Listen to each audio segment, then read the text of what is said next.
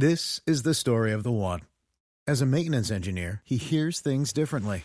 To the untrained ear, everything on his shop floor might sound fine, but he can hear gears grinding or a belt slipping.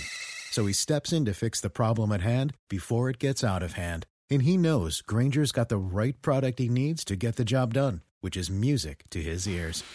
Call, click Grainger.com, or just stop by. Grainger, for the ones who get it done.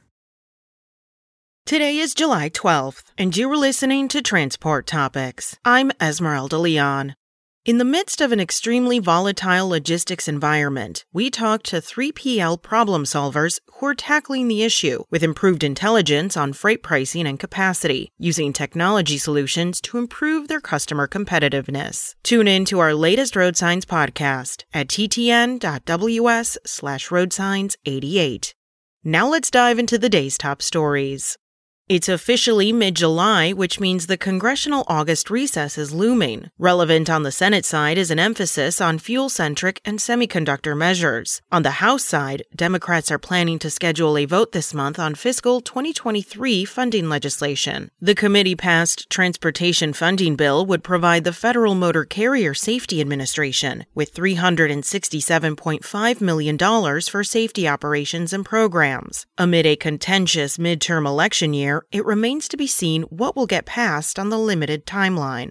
Pennsylvania General Assembly legislators and a judge dealt legal blows to permanently stop a recent State Department of Transportation effort to toll 9 bridges to create revenue for repairs. A state legislator who sponsored the effort in the General Assembly says more than 500,000 daily motorists will be spared the proposed tolls. The Pennsylvania Motor Truck Association had also campaigned against the tolling pitch, estimating $5,000 in annual toll charges could be incurred from one truck traveling round trip daily across a single bridge.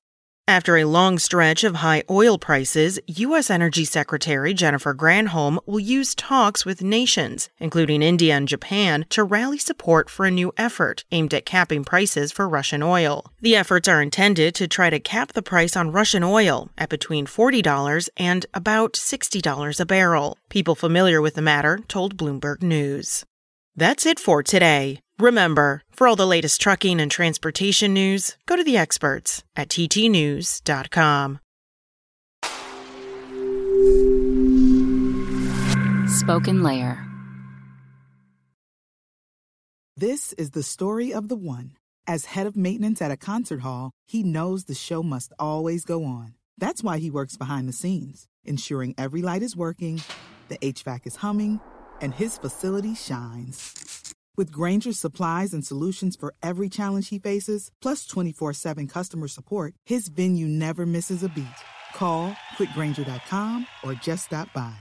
Grainger, for the ones who get it done.